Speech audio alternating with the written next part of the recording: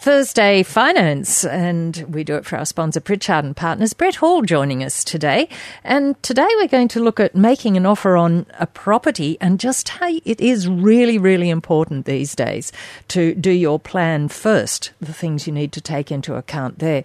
We'll have our weekly market update with Henry Jennings from the Marcus Today financial newsletter. And we'll look at currencies and commodities and maybe a little look at the effects of supercars on Newcastle. Brett Hall, why don't we start off with a little mention of the supercars? They came. Yes. They conquered. They went. Yep. And we're still deconstructing. But what do you think the effect will be on the area? Yeah, look, I think it's... first, I think it's been pretty obvious that it was a successful event. We touched on it last week, what impact might it have. And I think... it would be hard to measure from an economic perspective how much benefit it brought, but I think it's just one small part in the overall view that Newcastle is being seen as a place to visit or come to. And I think that positive aspect, and that's just one small part of the big picture. And I think that the fact that we're able to successfully host quite a significant event in a difficult location in our city, I think was a positive, and I think that just adds somewhat, I guess, to some consumer and business confidence, which I think is backed up by the Hunter Research Foundation's latest data, which is saying that the business confidence in our region is at an all-time high.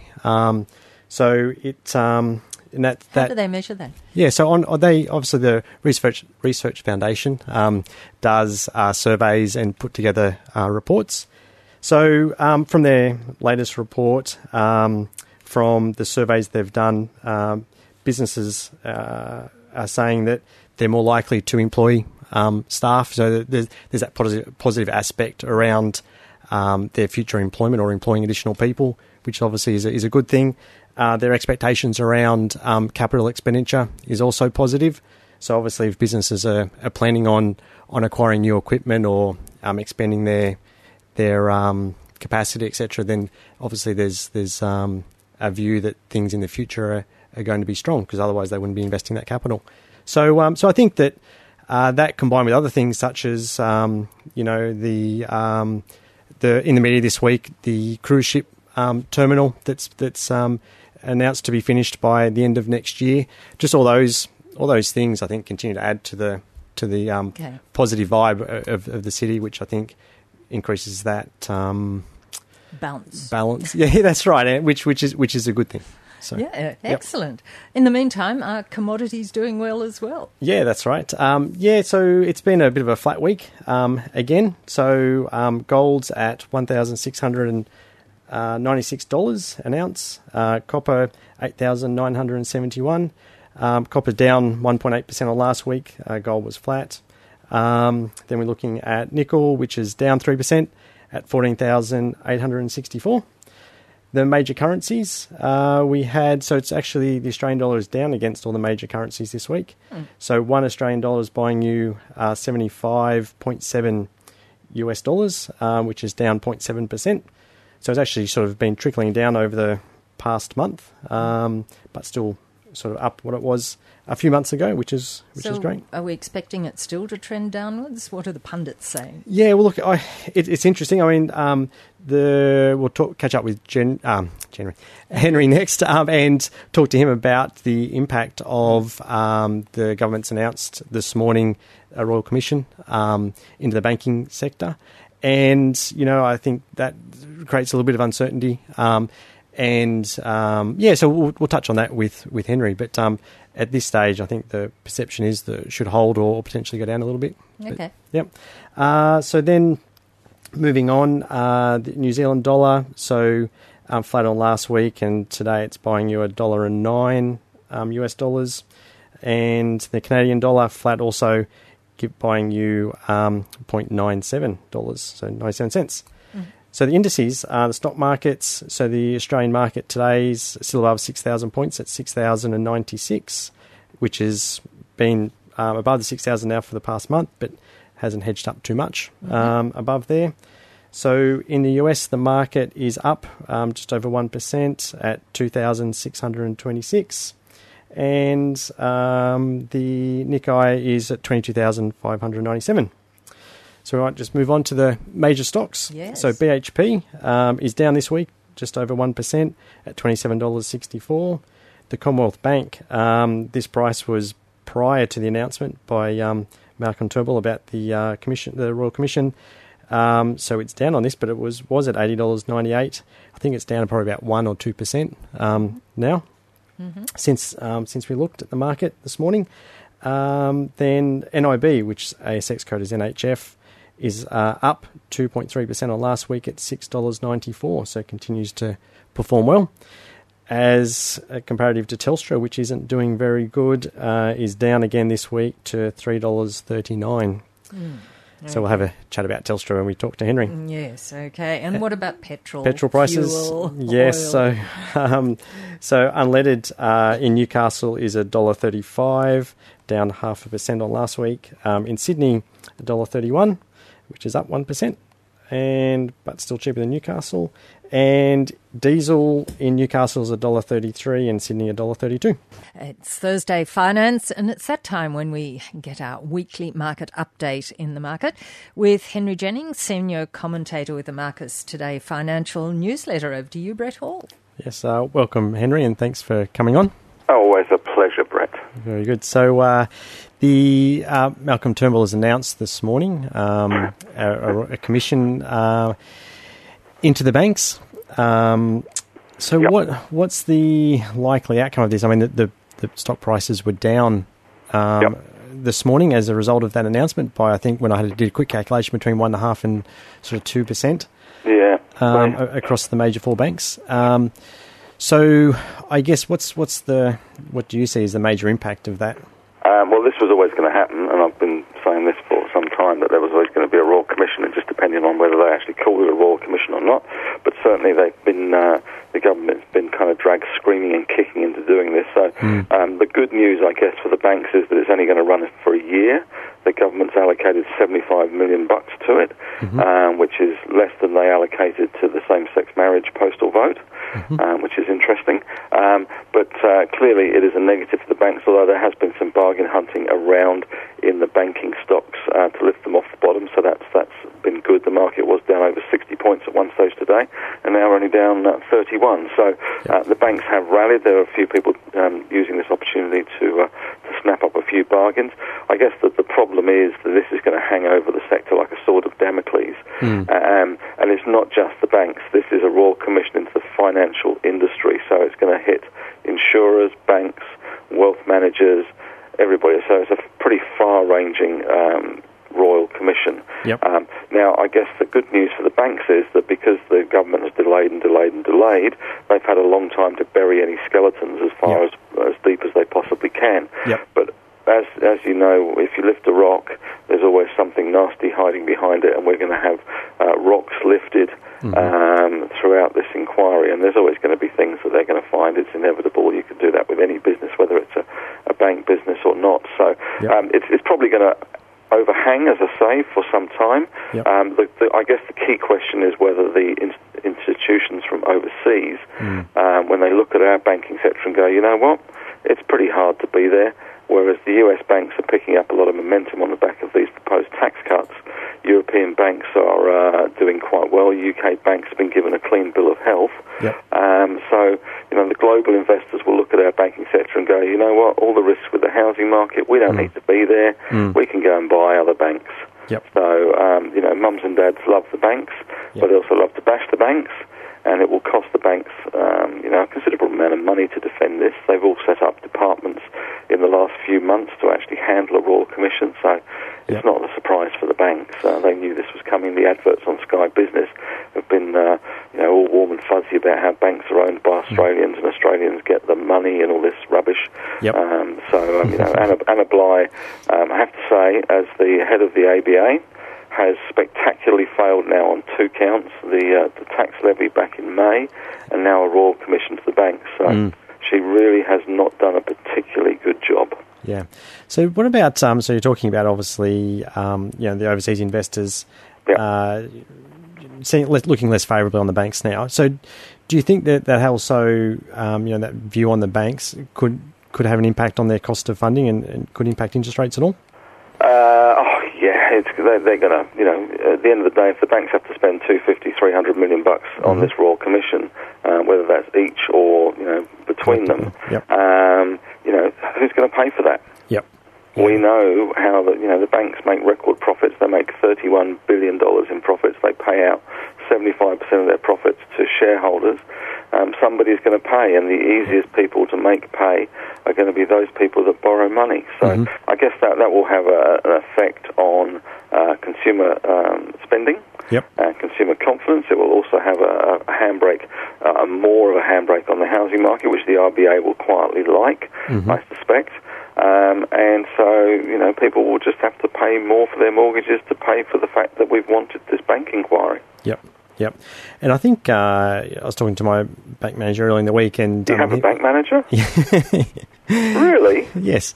Yeah. Do you really have a bank manager? I haven't seen one of those for about 20 years. When you're in you must be very important, Brett. No, when you're in small business, you get the benefit of having a bank manager. Wow. But he was saying that that over the past 12 months that there has been a lot more expectation, regulation on them from internally in the bank in terms of what information they're required to collect at the time of application. So that does back up what you were saying in terms of the banks have been predicting this for some time, and they have been starting to try and put any skeletons in the closet away.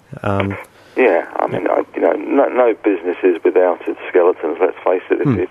If you looked across at many mining companies or lots of companies have got issues. We've seen it with Rio, with some of the bribes or the alleged bribes they've taken in Mozambique and places. We saw it with BHP and Samarco, that disaster. Someone's going to get the finger pointed at them for that one. So nobody's immune to this.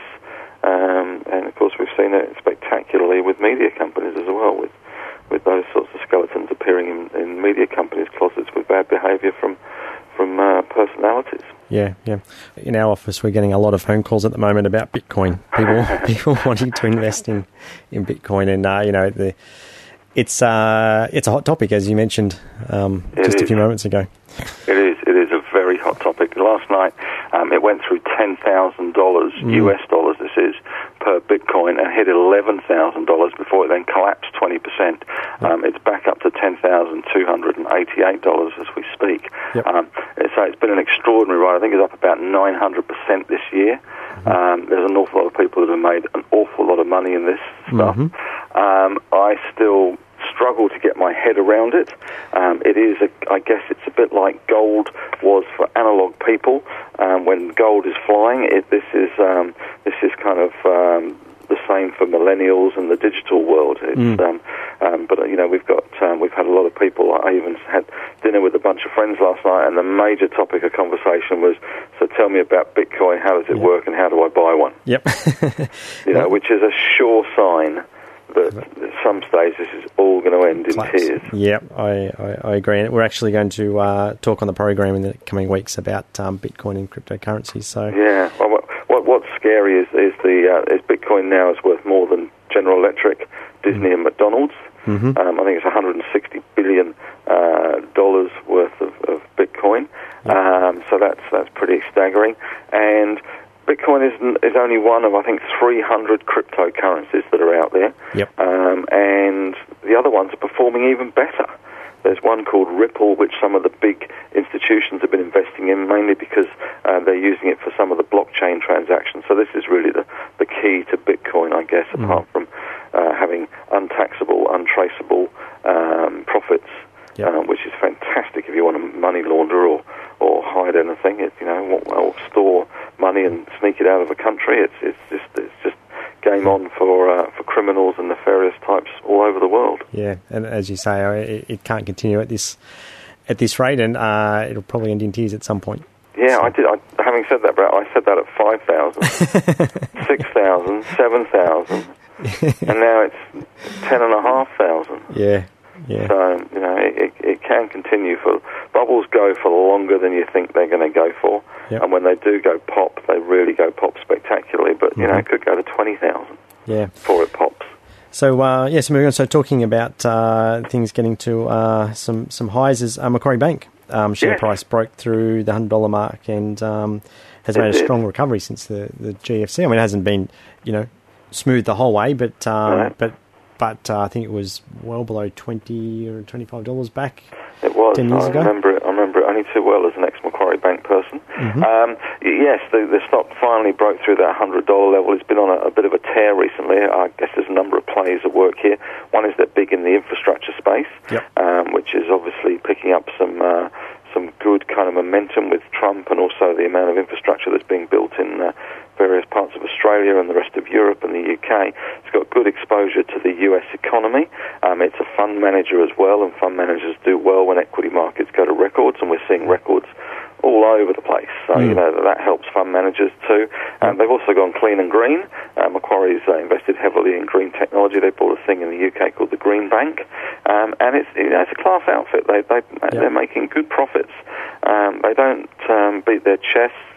They try and fly a little bit under the radar because it's easy to make yourself a target, and you don't really want to make yourself a target. Nick Moore is quite aware of the reputation that Macquarie have as the millionaires factory. So why pin a big target on your chest and say, hey, please investigate me, or please slag me off? So they're very sort of they're very humble. Mm-hmm. As humble as you can be if you're earning $12 million and worth about $100 million, as Nick Moore is, but he is quite humble. Yeah, very good. And so Telstra seems to be losing ground to some of the other providers out there. Yeah. So the share price is down again this week. I think it was 2.3%. I just don't see any good news for coming out of Telstra or for Telstra, really. It is hard to think of anything that could go right for them. The problem they've got is that they're the big giants, and everyone's around trying to kill the giant with little cuts, and eventually you wear the giant down, and that's probably what's happened with the Vocuses and the TPGs and what the whole NBN changed the whole landscape. When you get connected to the NBN and you get a letter saying there's 94 providers that are now competing for your home phone, your internet, your whatever service you want to run, and then you've got Netflix and Stan, all this other stuff. It's hard work for Telstra to keep hold of their. There's a lot of churn goes on, and of course the NBN is so hopeless that they cop a lot of flack as well. And of course the mobile space, which has been their big saviour, has been getting increasingly competitive as well. Vodafone, which had major problems some years ago, have got their act back together again, and everyone's offering 10 gigs for $20 and 15. It's very competitive. It's hard to see where they're going to go. Their big hope is 5G, that they can roll that out, leverage that up, and take market share off the NBN, which wouldn't be very difficult given that it's slower than Iraqi NBN. That's their big hope, but that is some way out. So, to be honest, can't really see too many reasons to be there. Even the banks, which are getting cheaper by the day, better yield. At least they've got some growth. And the Royal Commission's going to overhang them, but at least we know now that it's out there. We know the terms of reference, and we can kind of get our head around that. Whereas just the future for Telstra looks a little cloudy. Yeah.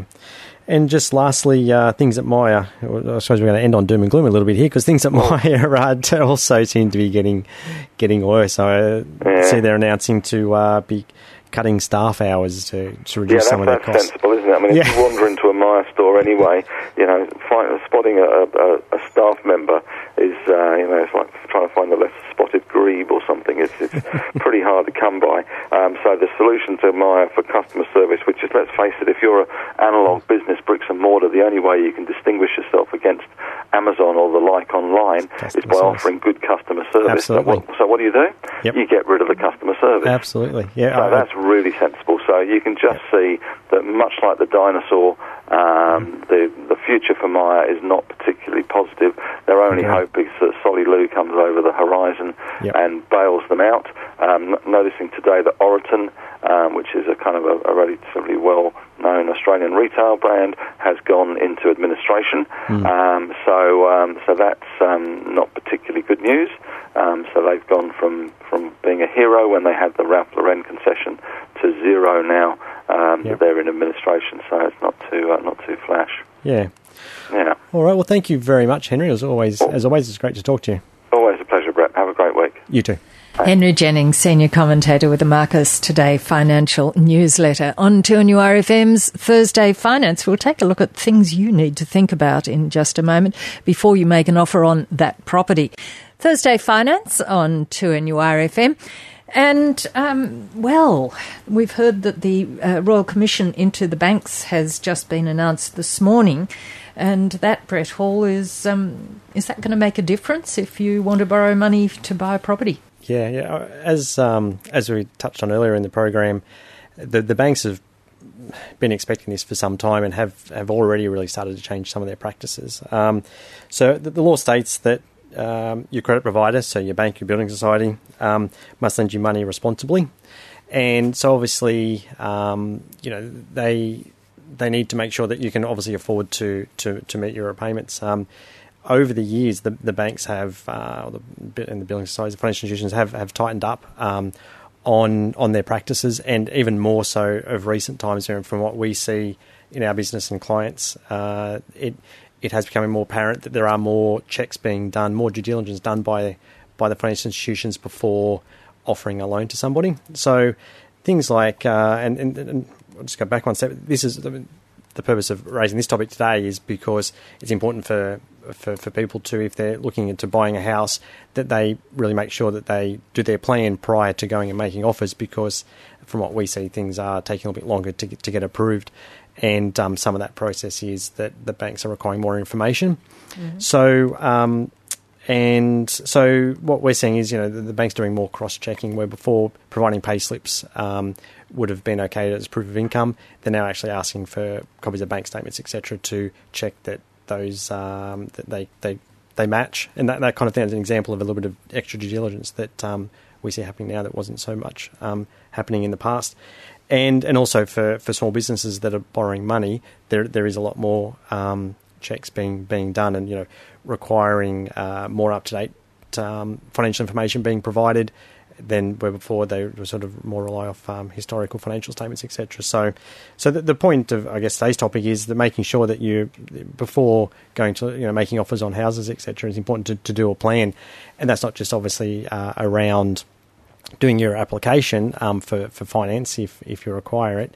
It's all the other things as well. And I think there has been somewhat of a bit of a cooling off in the property market, but in Newcastle it is still quite strong. So if you're going to make an offer, you really need to make sure you're ready. Otherwise, you could be probably perhaps a little embarrassed where you're still trying to fumble to get the last checks and balances done before you can exchange or make it formal. That's particularly important if you're at an auction, I suppose. Absolutely. I mean, that's critical. I guess that's always been the case for participating in an auction, because you don't have the benefit of a cooling off period to exit if you had to. But when there's obviously potentially multiple buyers after one property, it can come down to who can sign on the dotted line the quickest. And and I think that making sure you got your plan in place prior to doing that is really important. And much like everything, you should always obviously plan, do your plan first, and do your budget, and make sure that you're ready before doing any transaction, really. Well, we might take a look at some of the steps that you think should be part of the plan. Where do you start? What should we be doing? Yeah, I think so. It's important not just to rely on the bank to assess how much you can borrow. I think it's important to do your own budget and make your own decision on what you can afford, rather than just relying on what the bank will offer you, or building society. So I think the first step is do your budget around your home loan, and making sure that you're able to do your own due diligence first around affordability. And then obviously approach one of the financial institutions to see how much they would lend you, and do your analysis or your own calculations around how much budget you're going to need, and with their assistance. And then also once you're ready to go, then obviously start speaking to some agents. So that's the first step that we consider. Then going on beyond that, the next step would be to really work out what your costs are going to be, so that when you do make offers, then there's nothing hidden, and you're looking to try and find extra money at the last minute. Is there an easy way of trying to work that out? Yeah, well, I think there's obviously a lot of information online. There's a lot of, quick Google will give you some good checklists, but we'll run through a couple of the really obvious ones now. And probably the most significant additional cost is stamp duty. So obviously that is a percentage, around 3% of the purchase price, and it's variable in the fact that depending on how much you actually purchase the house for, how much that's going to cost. So that's a percentage, is it? Yeah, of the purchase price. And then there's some of the smaller things, your pest and building report, which are around $500 per report, sort of at the top end. So making sure you're getting those done and allocating that cost in your budget. Depending on how much you're borrowing as a percentage of the house, mortgage insurance is probably another significant cost. If you're lending if you're borrowing less than 80%, then it's unlikely you're going to need the mortgage insurance. But again, it's another cost you need to factor in, because these costs obviously come out of the money which you've saved for the deposit. So mortgage insurance is in case something happens to your regular income, either from whatever reason. Yep. Oh, actually, no. That's actually income insurance, protection insurance, probably. So the mortgage insurance covers you or covers the institution in the event that you're unable to make the repayment. So it's not actually going to provide you financial assistance. So yes. And required when you haven't got the full deposit. So. And then obviously there's the conveyancing fee. So whether you use a conveyancer or a legal practitioner, the fees there can range depending on the complexity of the conveyance, but probably allocate around $1,500. Mm-hmm. So they're the sort of the costs that you need to obviously work into your budget. And as we touched on before, it's important to make sure that you've got all those numbers worked out. And you're doing so well in advance, because otherwise it's just going to hold you up through that process and potentially get you into having an offer accepted on a property that maybe you can't actually afford. Yeah, down the track. Yep. So if you're a person without necessarily a regular income coming in, one that varies a bit, is that going to be a problem with borrowing? Yeah, definitely. I mean, more so that lenders in that circumstance are an example of where they're finding it a lot more difficult to get access to borrowing than historically, because the financial institutions really are now looking at or scrutinising more, doing more due diligence on people's ability to make the repayments, and really looking for certainty around that there is that ability to meet the repayments. And so one is not just really relying on an application form filled in by an applicant to say this is what my income is. There's a lot more due diligence being done to verify that figure actually is accurate and correct. And I think, obviously it comes more around the scrutiny on the banks in relation to them making sure that they're only lending to people that genuinely can afford it. So I think those, just going back to your example, yes, it is more difficult for those people. But at the end of the day, if you can prove it, if you've got evidence, if you're in small business and you've got bank statements from that business that you operate, and business activity statements, tax returns, and you can prove it, then it's not a problem. Yes, and while you can't predict the future, it certainly is a guide. Yes. Yep. Well, so plenty to think about. And of course, if you'd like to run through all this again, you can do that on podcast, 2NURFM.com. Today's edition of Thursday Finance. Thank you, Brett Hall. Thank you, Jane. Thanks for listening to this podcast from 2NURFM at the University of Newcastle. Topics range from gardening to health, well-being, pet care, finance, business and travel. You'll find them all at 2NURFM.com.